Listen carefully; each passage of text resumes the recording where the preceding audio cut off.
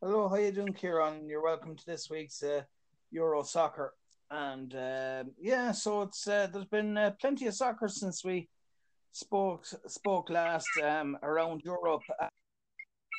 It's best to start off with the Champions League draw. Maybe look back at the group stages and look ahead to the knockout stages of the Champions League as well. Yeah, absolutely. Hi, Aidan. Thanks for having me back on. Plenty to talk about, as you say. A lot gone on. I have to say, I really enjoyed the Champions League group stage. I really did. I don't know, was that because I was maybe more tuned into them than normal? Because, well, obviously we'd been starved of football for a few months earlier in the year. But at the same time, I thought it was a really competitive group stage, and that's good to see. I mean, we don't want to see groups where teams are running away with it. We don't want to see groups where there's kind of only one team or two teams in each group. It was a genuinely very competitive group stage. Just a word on some of the teams that got knocked out. I think the Europa League is going to be very interesting. I have to say, I think it's going to be incredibly interesting. We nearly had teams like Real Madrid in the Europa League, but obviously, you're probably happy enough that Manchester United are in the Europa League now.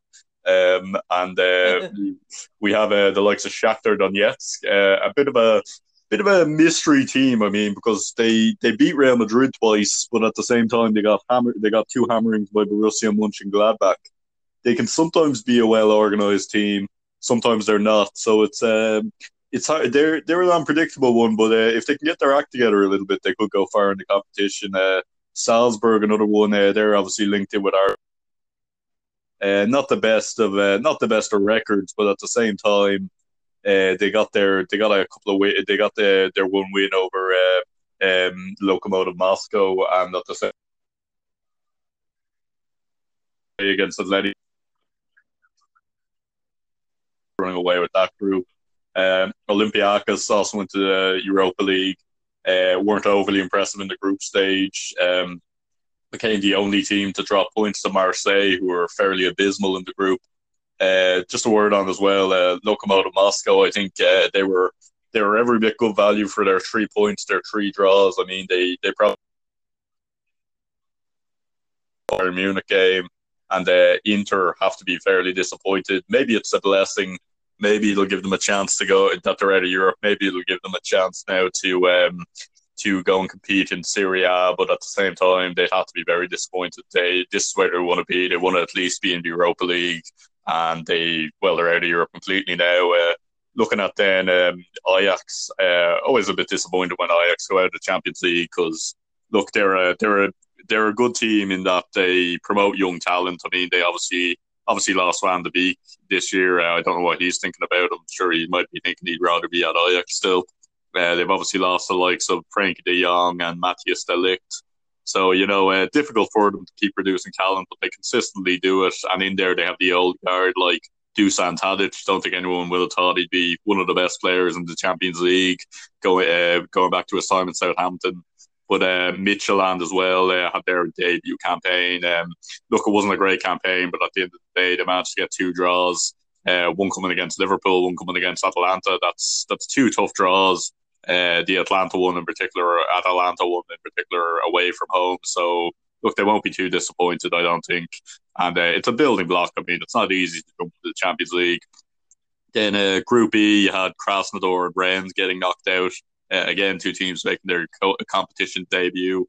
I think Rennes will be a bit more disappointed. I mean, Krasnodar into the Europa League. They were guaranteed a place in the Europa League by the last day, based on head-to-head record, as they had beaten Rennes, and it was based on head-to-head record. They also got a draw against Chelsea. Rennes, though, I have to say, Camavinga, looking at him, he's only 18. He's such an all-around midfielder already. I mean, it just goes to show France aren't done producing world-class talent. I mean, can't wait to see him and Mbappe in the same team. I think he should be in the Euros, really. I mean, I think anyone who watched any bit of Rennes would be impressed by him. Then looking at the likes of Club Rouge and Zenit, I mean, Zenit would be very disappointed. They were pretty much out of it before the last. They were out of it, in fact, before the last game round. Club Rouge, though, will be very happy with themselves. I mean, they really stuck it up to the big guns in Dortmund and Lazio. Lazio making their first Champions League appearance in 13 years. Then Dinamo Kiev and Ferenc Varosi also out. Kiev taking a deserved place in the Europa League. I thought they were pretty impressive in their games. Their 4 points coming against Ferenc Varos, who managed to get their first Champions League point of the Champions League era. They hadn't been in the European Cup in 25 years, so it was a big occasion for them, obviously. And then obviously Manchester United getting knocked out. It seemed like they were in control of the group. It seemed like they had every chance of qualifying. They lost to Istanbul Başakşehir. Then they went on and beat Başakşehir in the other leg, and that seemed like they could get through. Then they completely lost their head against PSG. I don't know what Fred was doing, getting sent off. Then they lost to RB Leipzig, nearly managed to come back from that game, and they would have gone through if they had gotten a point out of that.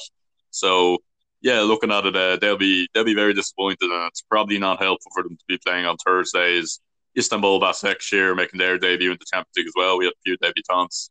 Uh, they'll be happy enough. I think. I mean that big win against Manchester United will really give them a big boost.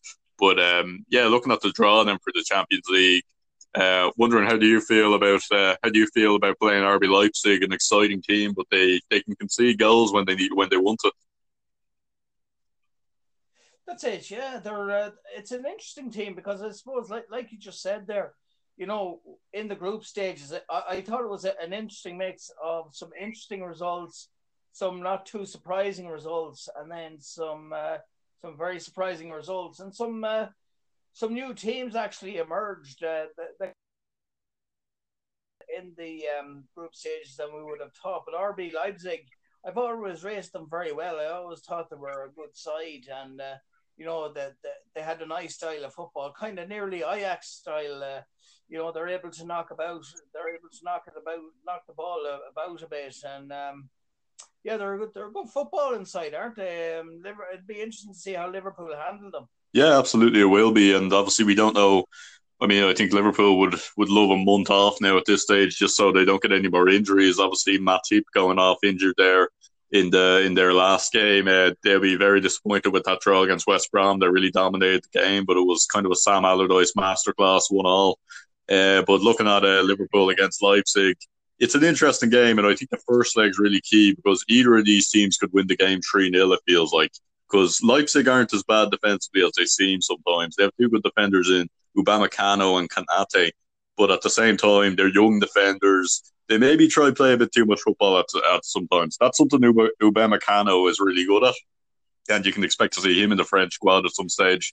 He's good at playing the ball out from the back, but sometimes, you just have to hoof it out. You just have to get rid of it. Liverpool obviously will be without Virgil van Dijk, which will always make you a bit nervous.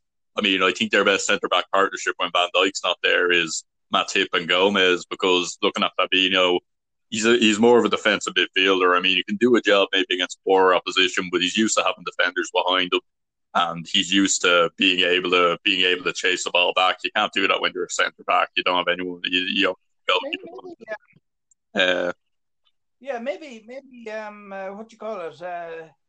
Maybe maybe there's one or two other options. On the bench, maybe there's what you call it?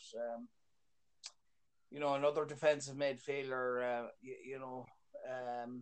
There might be other more kind of experience that even Henderson has played in central defense, but if you play him, then there you're losing his leadership then in midfield and what he brings to midfield. So it'll be interesting to see who's going to. I suppose Reece Williams came on, and last night against West Brom. He was very unlucky giving away that. He was left with no option. He had to hit it out for the corner, which and that corner led to the equaliser. But it's going to be very interesting now because they need someone that's especially in the knockout stages of the Champions League. They'll need someone that's a bit more solid for the European games. Yeah, I think it's about experience. I mean, I think that's the key word, and that's going back to Fabinho. He doesn't have as much experience playing as a centre back. You talk about Henderson; he has played there, and I do think he do a decent job there. But at the same time, like you said, leadership in the middle of the park—that's something they need. That's something. Maybe Milner option. Sorry, you kind of cut out there. He played there as well. James Oh well, Milner. James Milner can play in any position at all. Yeah, I mean, I'd nearly put James Milner in net if he had to be. And speaking of which, we have to mention Kevin Kelleher. I mean, he was fantastic in his games. It's great to see, particularly from an Irish point of view. We didn't really have any goalkeeper playing any games. So we needed that. We needed him coming in and playing a bit of football at some stage, and it's great to see. But looking elsewhere, it's the thing about Liverpool. I suppose they need to keep that balance in the team, and they've shifted slightly from what they were doing. They're using their squad a bit more. I suppose that's natural with a shortened off season and the likes of that. So looking at it, it'll be very interesting to see anyway what happens in that game. I think the first leg is crucial there in that one, and obviously Leipzig are at home there in the first leg.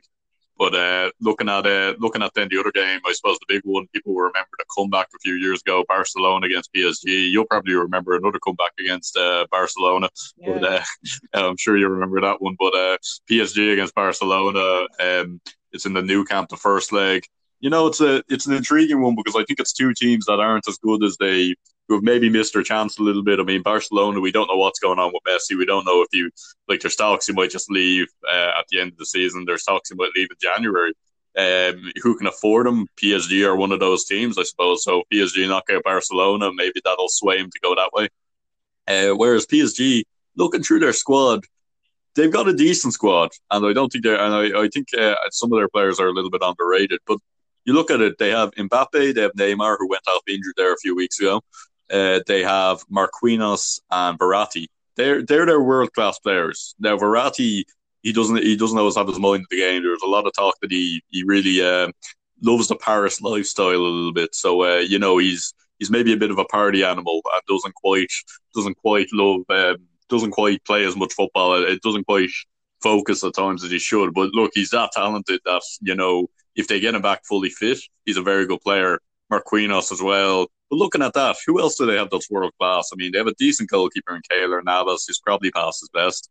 They have other okay, kind of decent players again, but they shouldn't be relying on the likes of Choupo-Moting, who was a okay Premier League player and not a particularly good one. I mean, they shouldn't be relying on those. I mean, for all their money, and maybe it would be no harm if they sold if they sold one of Mbappe or Neymar to clear up a bit of wages, because you look at them, they don't have the overall talent. I mean, they don't have that, like Di Maria, I suppose I should add in there as a creative midfield player, but they don't have that marshalling presence in defence. They're missing a lot of quality in their team. So I'd really ask questions about them, and I think this is two teams that really need the win here, because Barcelona get knocked out in the last 16, then suddenly it's a disastrous season because it doesn't look like they're going to win the league. It looks like it's between Atleti or Real Madrid. It doesn't look like they're going to win the Champions League either, but they really need to make a good stab at getting to at least the semi-finals, it seems. Whereas PSG made it to the final last year, but they seem to have only gone backwards. They were a bit lucky to get out of their group. I mean, they really got through because Man United had a bit of a meltdown against them. I think it's an intriguing game. At the same time, I'd expect maybe Barcelona to come through, just because I think they're starting to get into a kind of a flow now. I think Messi's decided he wants to give it one more go. Just yet, no one can afford him just yet. They have good players in Pedri, Fati. They have some good young talent around the park. So I think we might be seeing a new era coming into Barcelona if they can hold on to the likes of De Jong, world class goalkeeper in Ter Stegen as well. Just looking through their team, I think I'd back Barcelona in that game, but not by much. And I think they have to keep a clean sheet in the first leg.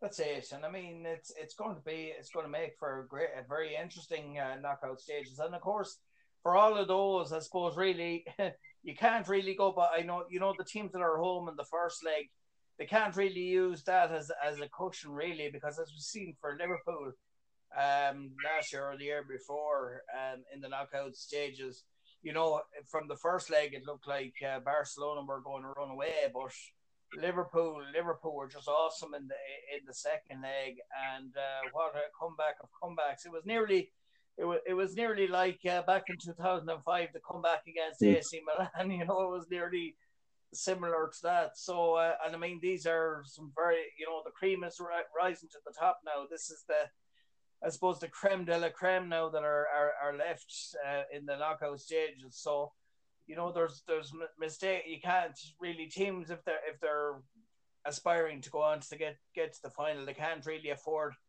any mistakes, because if they make a mistake, they'll be punished at this stage. Whereas maybe in the league, in the knockout or in the group stages, they might have gotten away with them against weaker opposition, but not against the Barcelonas and the Real Madrids and the Paris Saint-Germains and the Liverpools.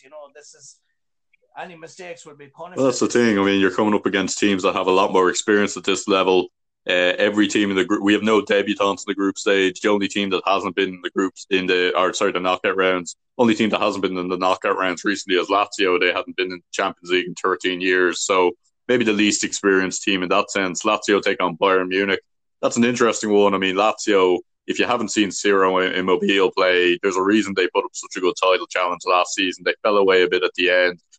Obviously, after the pandemic, Juventus went on very good form.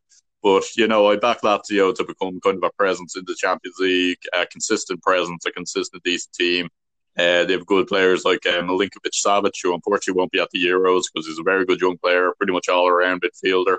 They have some good talent in their team. Luis Alberto is a player I really like. He's a centre forward who can drift into midfield. You can kind of do that. He's kind of a drifting number 9, I'd call him. But looking at them, they're coming against Bayern Munich. Look at Bayern Munich. I mean, Neuer's had a complete career resurgence. It looks like he was on the way down there after he picked up an injury a while ago. I think people were nearly writing him off. I think I nearly wrote him off in some ways, but look at him. He's back. He's arguably one of the best goalkeepers. I'd put him up there with Jan Oblak and Alisson. I'd put him right up there, probably better. Looking at them, they have the two best fullbacks in the world in Joshua Kimmich and David Alaba. Talks about whether David Alaba wants to stay. Jerome Boateng has had a bit of a resurgence as well, and that's rare. We see so many of the older guard having such a resurgence in one team. Looking at them, they have maybe midfield's a bit of a question if they get an injured because they don't have Thiago there anymore. Thiago obviously went off to Liverpool. But looking at them, Leon Goretzka, I think he's one of the best midfielders in Europe. He's such a powerful player. I mean, I think he's going to be a player reminiscent of Kevin De Bruyne, except he plays in a slightly deeper role. But he's so powerful. He's so strong. I mean, anyone who's seen him is seeing a picture of him will know his muscles have muscles. I mean, but Lewandowski's still probably the best striker in the world. Thomas Muller, again, another one who's had a resurgence. Kingsley Coman, Leroy Sané. They have quality all over the park. I think they're kind of the de facto best team because there aren't a lot of world class teams at the moment. It's been an unusual season in that sense that we haven't had like a standout team in that sense. Yeah, I suppose. Yeah, I suppose really when you look at Lewandowski and Muller, they're kind of coming to, I suppose, they're, well, not the twilight of the career, but they're as they get older or as the seasons go on, they're going to be losing that small bit of pace every season, and you'd be kind of worried, even though they're world class and they can read the game and they tend to be in the right place at the right time. Sometimes that when you're lacking that bit of pace that you need to kind of get to the end of chances or to get to the end of passes, especially long passes, or that maybe a lack of that, that bit of pace as time goes on, that might work against them. What are your thoughts on that kind of those two players at their? Yeah, well, look, it's possible. I mean, obviously, as we get older, we lose a bit of legs. I mean, look, at the end of the day, I know myself. I'm 26. I've hurt my knee sitting down sometimes. So it's not always, you do lose a little bit when you get older. I don't think they have to be overly worried though, because I think particularly Thomas Muller, he's not a player that uses his pace in particular. He's just a very intelligent. He knows where to move. I mean, before you realised he's drifted into a dangerous position, he's gone on you. So I think looking at him, I don't think their pace is their biggest asset. One thing I would say as well is Kingsley Coman, Leroy Sané, the likes of themselves, and Gnabry, of course, can't forget him. They're probably really big assets to the team because they do have that pace. They do have that pace. And if they can have those runners in behind Lewandowski stretching the defence, then suddenly Lewandowski has space. You give Lewandowski space, he's going to score a goal. So I think, yeah, I see the point. I mean, obviously they're going to lose space, but I don't think it's something to be overly worried about for them because at the end of the day, they're two players who are more about movement maybe than pace. But looking at them, I think they'll be all right for another little while, barring any severe injury. I think we'd all hate to see Lewandowski get injured before the Euros, because maybe he could go on a bit of a miracle run with Poland, a decent team. I'd say they'll be all right for another few years. Looking around other draws, I suppose. Juventus, Porto. I suppose you talk about pace. Ronaldo's a player that's probably gotten better with age, to be honest. Because again, his movement's so good, his fitness so good. And that's one thing about Bayern Munich. Their fitness program is amazing. But you look at Ronaldo. I mean, he looks better than he did when he was. I mean, it's not hard to see him take off the shirt because he does it every time he scores a goal. But he looks better than he did when he was in his 20s, and he's coming to his late 30s now. I'd say Juventus get through that one. Won't be overly easy. Wouldn't be overly surprised if Porto managed to pull off a shock. But then, looking at the rest of the game, some intriguing ones. Atleti Chelsea is an interesting one. I'm sure as a Liverpool fan, you were happy enough seeing Chelsea lose to Arsenal. Arsenal's first win in a long old time. But Atleti, I mean, very well organised. That's something Diego Simeone's good at. He reinvents the team while keeping the same system. They still play that 4-4-2. They're still very rigid 4-4-2, but at the same time, they're a very good. They've kind of reinvented themselves a little bit. I mean, the likes of João Felix coming in, Saul Niguez to me is one of the most underrated players in the world. I think you could get into any team. He's so skillful. He nearly doesn't belong in that Atleti team because he's such a technical player. But it shows that his relationship with Simeone is good because he's willing to do the hard work, the kind of dog work in midfield. Georgia Koke as well is there, so they have quality all over the park. I think they'll get through against Chelsea on experience. I mean, we saw, you won't want to remember the game against Liverpool last season, but we saw that they just have that bit of know-how in Europe. I think Frank Lampard doesn't quite have that as a manager for Chelsea just yet. I don't think he quite knows how to set up his team in the Champions League to just grind out a result. So I think we're going to see Atleti come through there. Sevilla Dortmund's an interesting one. Because looking at Sevilla, I suppose they haven't really done it in the Champions League for all their, 6 Europa Leagues. 6 Europa Leagues is incredible, but they haven't really done it in the Champions League before. They're coming up against the Dortmund side that are fairly young. I mean, they're a fairly young team. The likes of Erling Haaland, it's a travesty. He's not going to be at the Euros. I mean, it's a real shame. He could have taken Norway anywhere in that Euros with his goals. I'd love Dortmund to get through just so we see more of Haaland and more of Sancho and more of Jude Bellingham. But at the same time, Sevilla, I mean, they maybe just have, again, that bit of European know-how, and that's something that can't be underestimated. So maybe Sevilla will manage to get through against Dortmund. Just maybe. I think that's kind of two teams that no one would mind getting in the quarterfinals. Then looking at Atalanta against Real Madrid, very interesting game. We're probably going to get goals in that game. We usually do with Atalanta because they're not great defensively, but at the same time, they can score any amount of goals going forward. I wouldn't dare predict the aggregate score of that game. But at the same time, I think Real Madrid get through there. Again, we talk about European know-how. We talk about they're better defensively, and they could blow that Atalanta team away 3-0 in the first leg. Karim Benzema, another one who's having a bit of a career resurgence. He's not worried about getting older at all. They have good players in Rodrigo and Vinicius Jr. Excuse me. But Real Madrid, I think they just have that bit of extra quality. Casemiro's a player I really rate. I think he'll be able to clean up against that Atalanta team. Sergio Ramos and Rafael Varane. Varane hasn't had the best of seasons, but I think they just have that. I think they just have the ability to shut down that Atalanta team. And then finally, Borussia Mönchengladbach, one of the surprise packages of the tournament. My favourite German team against Manchester City. that's an interesting one. I think this is going to be Manchester City's latest slip up. I don't think Man City are going to win the Champions League this season. I think they're going to get knocked out here. Mönchengladbach, they're a very exciting team to see play. I mean, they were. I think there was a minimum of 4 goals in each of their Champions League games, up until the last game against Real Madrid. So looking at them, like they're probably not as good in terms of quality, but I think they have that kind of. I think they have that they're all willing to die for each other and the jersey, and that may sound dramatic, and it probably is a bit dramatic, but I don't think Man City have that yet. I think Man City are the kind of team that when things are going well, when they're winning 5 or 6-0, and when they have all the ball, they'll do great. But they're probably not going to have that against Mönchengladbach. Thuram is a player to look out for. He's a fantastic striker. I think he could be. I'd love to see him stay at Mönchengladbach, but I think he could be on his way to bigger and better things.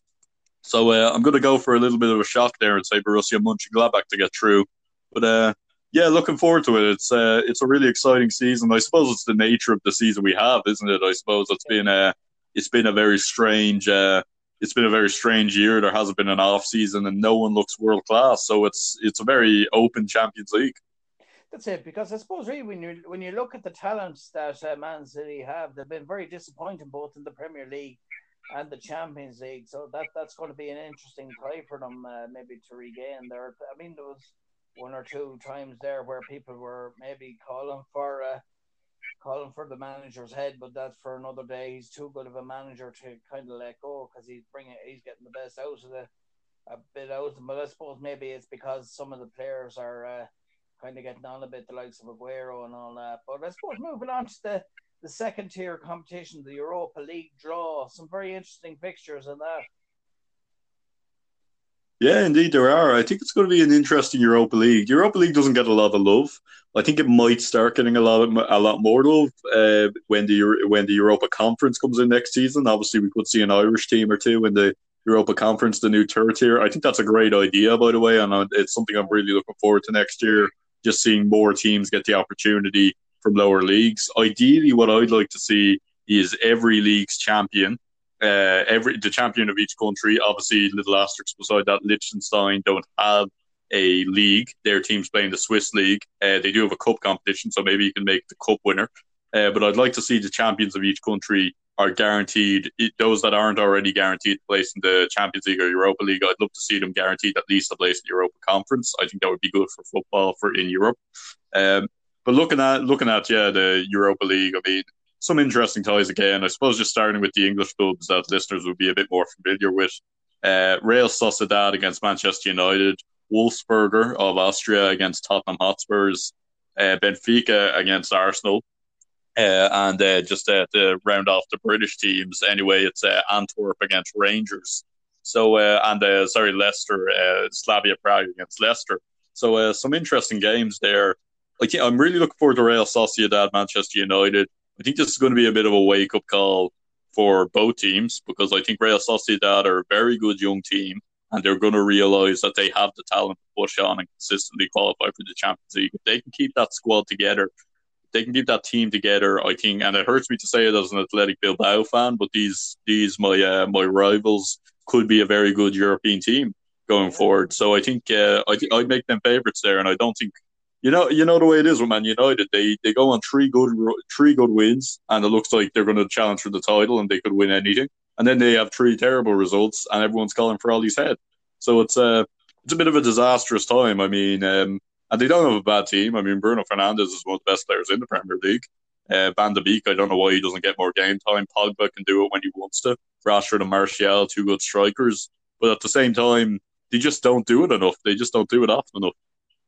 I think they're grand against maybe the lower type of opposition. Maybe I'm being disingenuous to them, but they're all right against the likes of, West Brom and all those type of teams, Sheffield United and all that. But when they come up against the top teams, the likes of Man City and Liverpool and maybe Spurs, those type of teams, Leicester even, although the one against Leicester, but maybe against the top sides they can be found out, and maybe that came to bear in the Champions League at times, didn't it?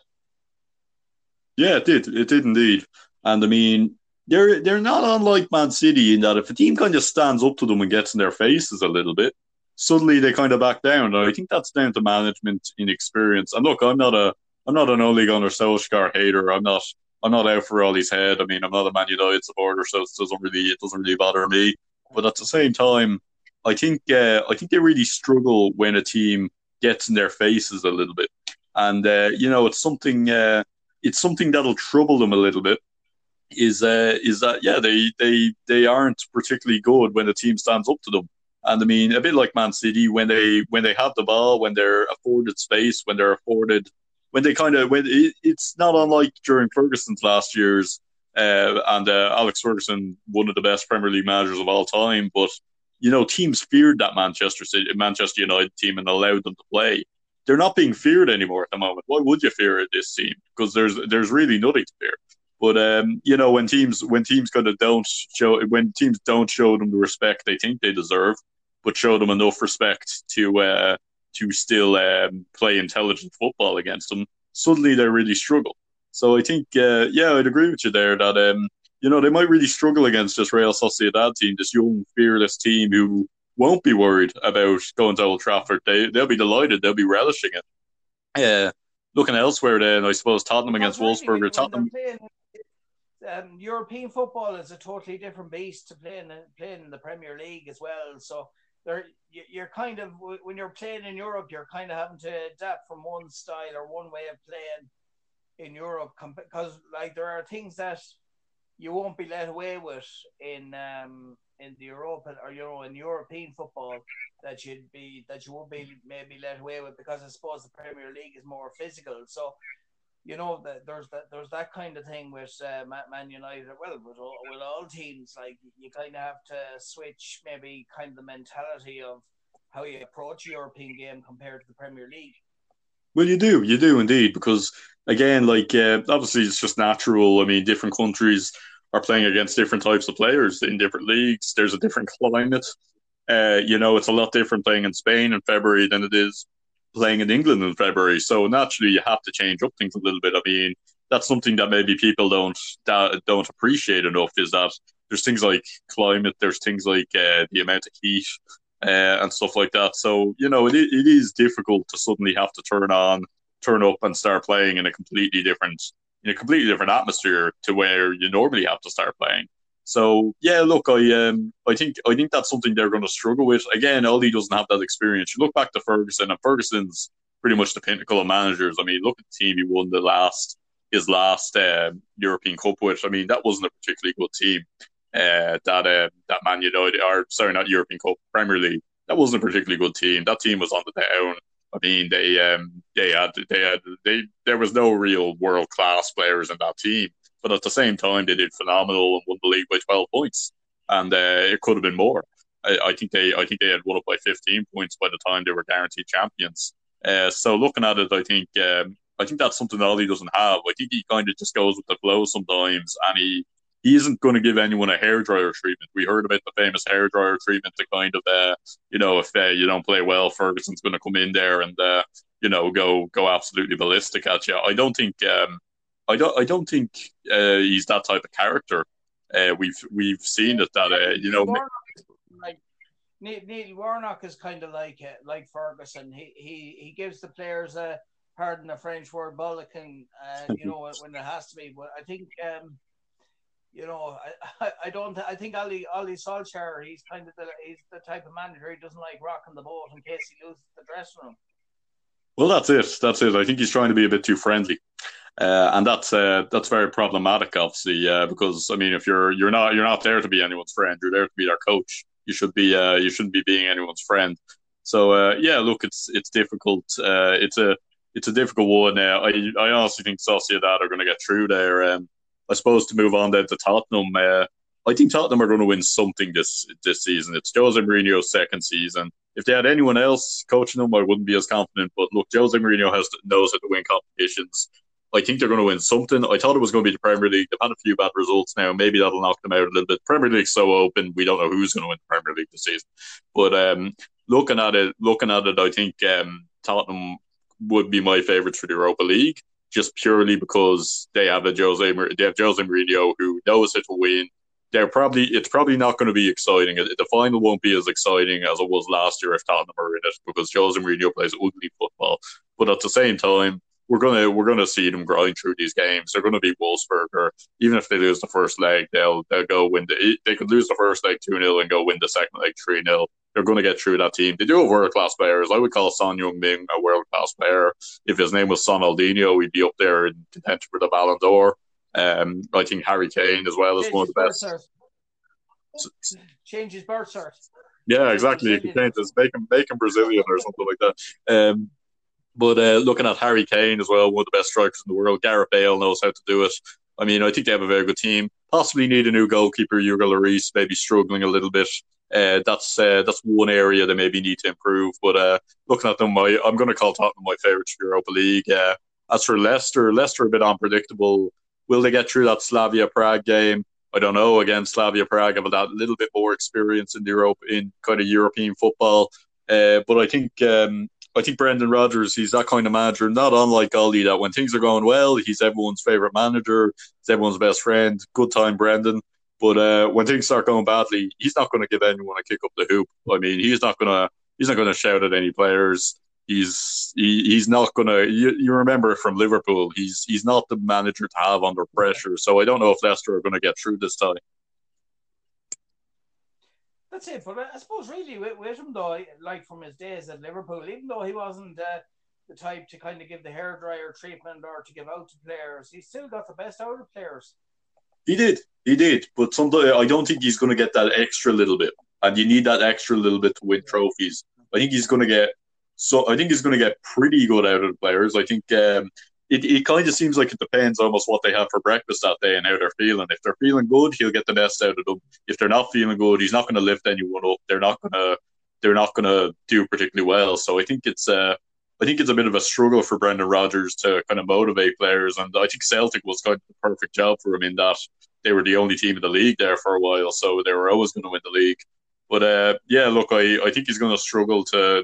This Leicester team isn't as world class as that Liverpool team. They don't have the likes of Suarez, the Coutinhos, the Sturridges, who was on good form at the time. They don't have those players, so I think he's going to struggle.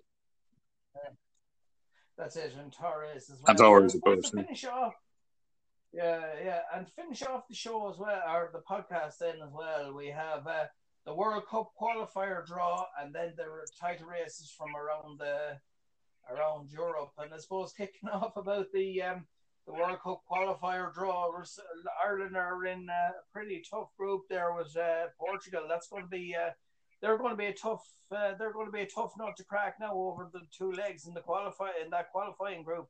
Yeah, well, I suppose, 10 years ago, we were in a group of Portugal and it ended up, or 20 years ago, sorry, we were in a group of Portugal and it ended up pretty well. So I think, it's going to be a very difficult one. Look, I think this Ireland team is playing very good football. I think that's something people often forget, that this Ireland team is playing good football. I don't know why we played that friendly against England. And look, I know it might sound like hindsight and sour grapes because we lost the game. It's nothing to do with that. I think a training camp would have been, even if we had played a weaker team and won the game, I think a training camp would have been much better. I don't know if we were obliged to play a friendly. Obviously, England makes the most sense if we were, because they weren't playing any other game and they're right next to us in the current coronavirus pandemic. But, I don't know why we played that extra game. I think Stephen Kenny, I'd love to see him get more time and more training camps. We're supposed to start the qualifiers on the 27th of March. And against Luxembourg. I don't know what's going to happen with the virus and all that. We don't know. Look, the World Cup could end up having to be moved or something like that. We don't know what's going to happen. But look, it's going to be aiming for second place.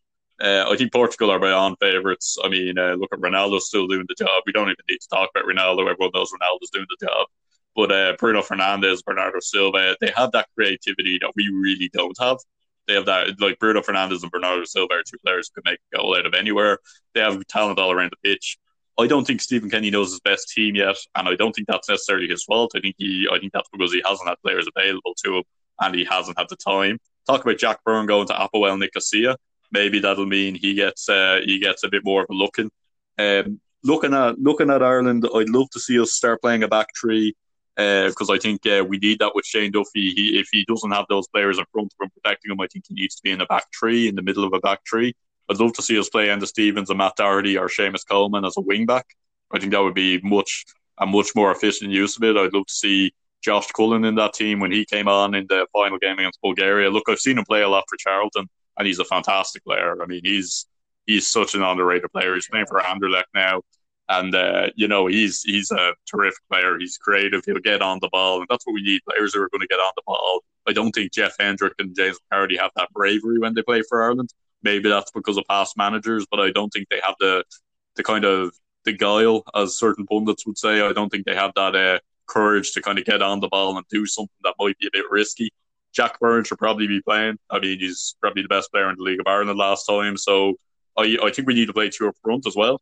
I think we don't have a striker who can do that lone striker role. If Troy Barrett's fit, he should play.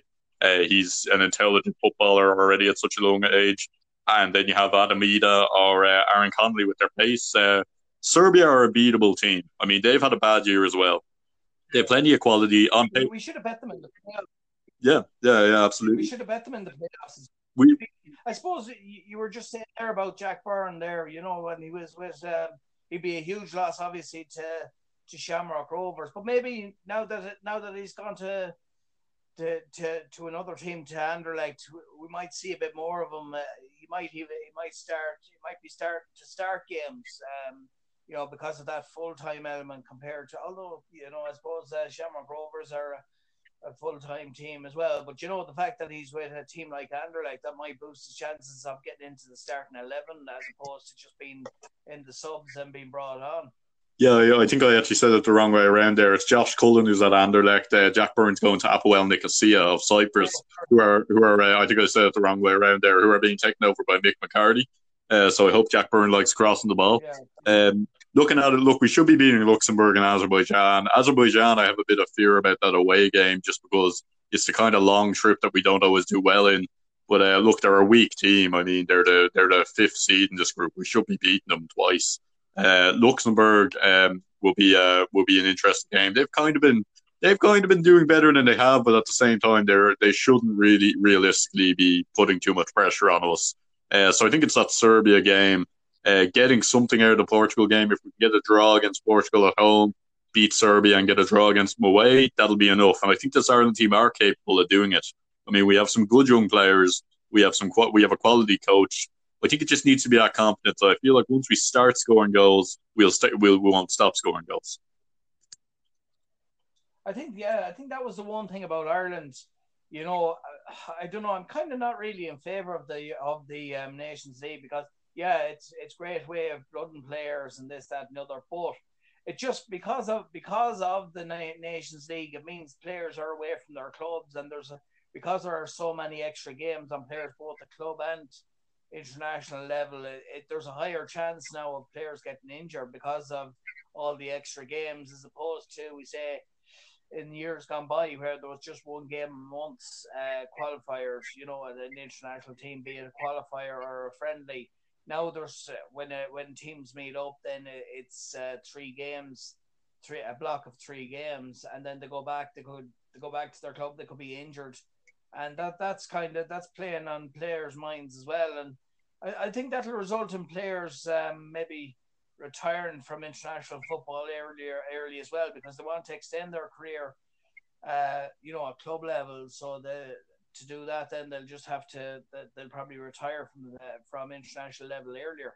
Yeah, possibly will, because I mean, at the end of the day, there's only really 2 competitions in international football. I mean, I don't know if anyone rates the Nations League isn't kind of open to anyone. Only the very top teams are going to win it, and I think unless you're playing for a particularly good team, you're probably never going to win anything in the international field. So I mean, yeah, look, I think we might start seeing players maybe drop out of international football. Might be exciting in more ways because we'll see more younger talent coming through. But yeah, look, it'll be interesting to see, and I think you're onto something there. And just a quick run through the other groups. Spain will likely be favourites for their group, coming up against Sweden. Sweden, a team that hasn't really moved on from Zlatan since he's retired. Kosovo, I will give an outside chance to. And Georgia, two decent teams. Georgia coming in within inches of qualifying for a first major tournament. Italy, I think I bank on them getting through, and Switzerland getting the playoff place. It's a difficult group for Northern Ireland. I think they're good enough to get into a playoff, but I just think Italy and Switzerland are better. Italy have quite a good young team now. They've kind of gotten over their little slump period. France will probably run away with their group. Then it's interesting. It's between Ukraine, Finland, Bosnia, Herzegovina, and Kazakhstan. I think Finland. They qualified for the first major tournament. Bit of an old team though, so maybe they might struggle. Wales, who we know all too well at this stage, are in a group of Belgium, Belgium and Czech Republic. I think it's going to be very difficult for Wales to overcome Belgium, but I think they will get a playoff. Denmark, who I fully expected we would play because we seem to play either Denmark or Wales. Isn't it amazing we didn't play Denmark, Wales, or Georgia in this group? But I think this is a very open group, and Scotland have every chance of coming over Denmark and Austria. Israel, Faroe Islands, and Moldova making up that group. Netherlands a good young team. Probably have an okay group against Turkey and Norway. And then three weaker teams in Montenegro, Latvia, and Gibraltar. I think Netherlands will be favoured to stop that group, but I wouldn't write off Turkey or Norway. Then, Croatia, Slovakia, Russia, Slovenia, Cyprus, Malta. Very difficult group to predict because you kind of have four decent teams there in Croatia, Slovakia, Russia, Slovenia, who have quality players, but no one who's really going to stand out there. And I think Slovenia have a good chance here. It could be Jan Oblak's first appearance in a major tournament. Then England in with Poland, Hungary, Albania, Andorra, San Marino. Looking forward to San Marino, Andorra, because it's a good chance for San Marino to win only their second ever official game. But England and Poland, I think it'll come down to those two games. And then Germany, who've had a bit of a disaster recently, losing 5-0 to Spain. I think they still will top their group, but Romania and Iceland will fancy their chances, and North Macedonia got to their first ever major tournament, so they'll fancy their chances against Armenia and Liechtenstein. But I think at the end of the day, we're going to see the usual suspects. No, not too many surprises qualifying for this World Cup. I don't think we're going to see anyone come out of nowhere and qualify for it. That's it. And I suppose moving on to the club scene around Europe, and I suppose Liverpool, when you look back at the season so far, when Liverpool lost Van Dijk against Everton, everyone was saying, "Oh, they're finished now. They have no hope of, they're going to go down. They're going to go down the table now." And there was all these disastrous conspiracy theories and all that. But in fairness, they handled it well, and like the last one or two games or through games maybe that ordinarily they would have won if we had that extra leadership maybe that he provides. But they steadied, despite all that, they steadied the ship, and considering the players that we were missing since then, obviously Van Dijk being the major one, but we pushed on fairly well. I mean, when you look at Curtis Jones, he has nailed his place in the starting 11. He's been playing very well, albeit last night when I suppose his mistake kind of led to the corner, which led to West Brom's equaliser. But apart from that, and then you bring on Reece Williams came on. There wasn't much he could do for that really. Liverpool have pressed on very well, and they're leading. They're on the top of the table. Maybe if they'd won that last night, they would have pushed on to 5 points at the top of the table. But it's not the worst result, because I suppose any team that has Sam Allardyce in it, there's always going to be that any team he's managing, that he provides that kind of backbone, doesn't he? Yeah, well, he's never been relegated, including in his time at England. He knows how to grind out results. That's the thing. I mean, that's the thing about Allardyce. He's maybe a bit underrated. Look, the football is not attractive. I mean, but when you stand back at the end of the season, he knows how to grind out results and could well keep West Brom up. Looking at Liverpool, they've only lost one Premier League game. I mean, they've only lost one. One thing is, though, they've conceded 20 goals, which is more than Leicester or Everton, who are in second and third. at the time of recording. So looking at them, I mean, they might just they're probably going slightly back to the stage where they kind of have to outscore opponents rather than keep clean sheets because they don't have Van Dijk marshalling defence. I think Joe Gomez and Matip, when they're back, are two decent defenders, and I think they can't wait for them to come back. But looking at it, I mean, there are only 7 points between first and ninth. So, I mean, anyone from Liverpool to Southampton could realistically win the league at this stage. Looking at Leicester, Everton, I don't think either of them are going to do it, but they're both going to challenge. I mean, Man United are there. We could see them win the league. So looking at it, I mean, it's such an open title race. I was fancying Tottenham for a while, but at the same time, they've had a bit of a blip now. They haven't won in the last 4 games. So looking at it, I mean, it's such an open title race. I wouldn't really dare make a prediction at the moment. But look, I think Liverpool have to be favourites because they're top of the table at the moment, and they're probably not going to lose too many games. And that's the thing. It's they're a hard team to beat at the end of the day. They have drawn a few games they should have won. They're a hard team to beat, and everyone's drawn games they should have won. I mean, 9 wins is the most anyone has at the time of recording, and I mean that's a bit rare for a Premier League season at this time. Usually some teams would be in double figures after 15 games. So I mean, it's going to be a bit of a crazy season, but I would still call Liverpool favourites to retain their title. Going along elsewhere to the other top leagues, Bayern Munich top of the Bundesliga.